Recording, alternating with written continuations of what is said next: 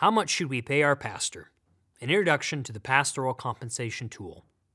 Written by John Fickert and published by the Committee on Ministerial Care of the Orthodox Presbyterian Church.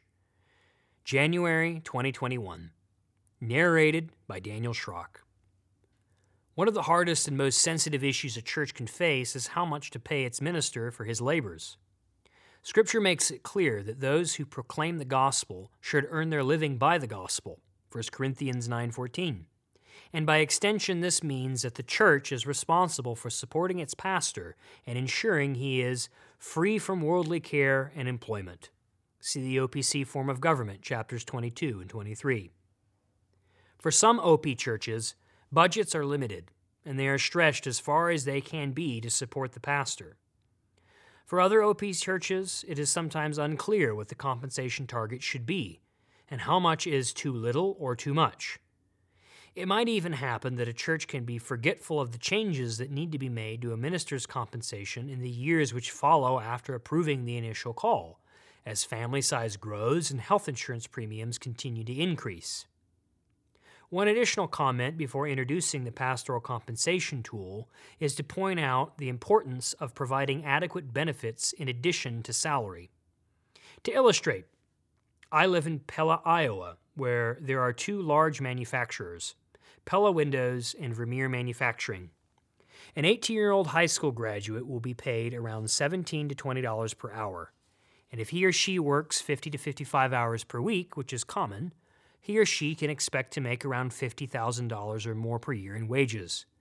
As a church member, that same employee, along with others at the church, might expect the pastor to make a little more than they do, perhaps in the $70,000 to $80,000 per year range. That expectation, however, does not adequately account for the church providing both salary and benefits to their pastor.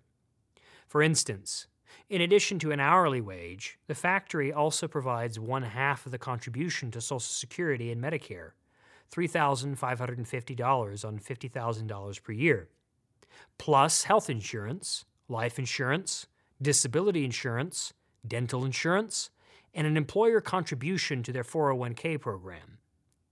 Realistically, the true cost of that factory worker to their company in wages plus benefits could easily reach $80,000 or more.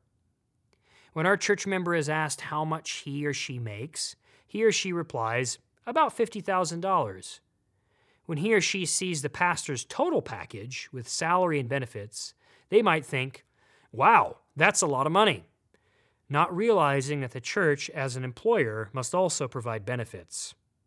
Thus, for pastoral compensation, a church needs to consider not just salary, but also adequate benefits for a pastor to support his family.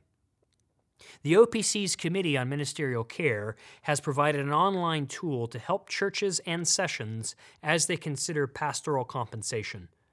Besides making it easier to include benefit line items, the tool also makes it easier to account for years of experience and family size.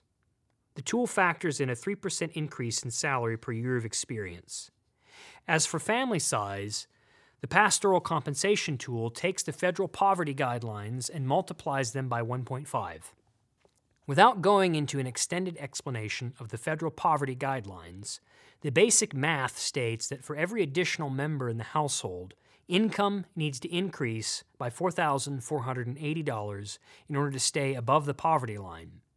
Multiplying that number by 1.5, $6,720 per family member, means that the pastoral compensation tool recommends an amount above poverty level to ensure that the minister is well supported.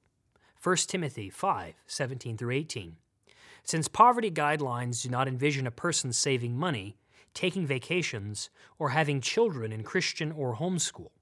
At the risk of sharing too many numbers, the resulting salary in order to maintain a family of 6 at 1.5 times the federal poverty rate would require $52,740 in salary without taking into account years of experience or benefits. Additional features of the online tool include a calculation for housing allowance, health insurance, Social Security, and Medicare contribution, and a retirement contribution. The Committee on Ministerial Care recommends 10% of a pastor's salary and housing allowance as a retirement contribution. It is worth reminding, as these additional line items are considered, that housing allowance provides a significant income tax savings for ministers that can help lower their budget needs and save churches money as well. One piece of feedback often received by the Committee on Ministerial Care is that the online compensation tool does not seem, at face value, to account for cost of living changes across various areas of the country.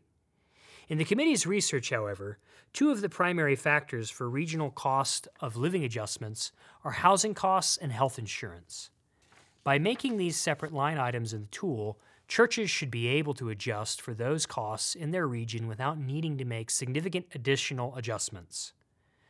While the pastoral compensation tool provides detailed line items and specific numbers with which to work, it is not intended to be a definitive answer for every situation. Churches, sessions, and presbyteries review calls in the context of specific local circumstances that could greatly impact what might be adequate for pastoral compensation. A family of 7 living in Los Angeles will need more to make ends meet than a couple nearing retirement who live in South Dakota, have their house paid off, and no longer have children in the home. One of the challenges the pastoral compensation tool hopefully highlights is just how expensive it can be to provide adequately for a pastor with a young family. For obvious reasons, churches love to call pastors with young families, but do not always remember how much it might cost to provide that family with appropriate salary and benefits, especially when factoring in health insurance and the federal poverty guidelines for a family. More than one young seminary graduate with a family finds himself in a difficult place economically, persuading himself that an initial call might work if the church budget grows in the next few years. To make ends meet, he must choose inferior health insurance, cannot afford to make even a minimal retirement contribution, and pays only the monthly minimum on his student debt. To be clear, there is no one-size-fits-all approach to pastoral compensation. How much should we pay our pastor?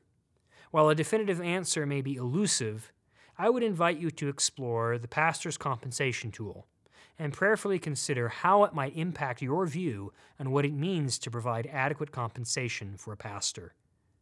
The pastoral compensation tool can be found on our website. This concludes this audio presentation. A printed copy of the material you have just heard can be found on the Committee on Ministerial Care's website, www.opccmc.org.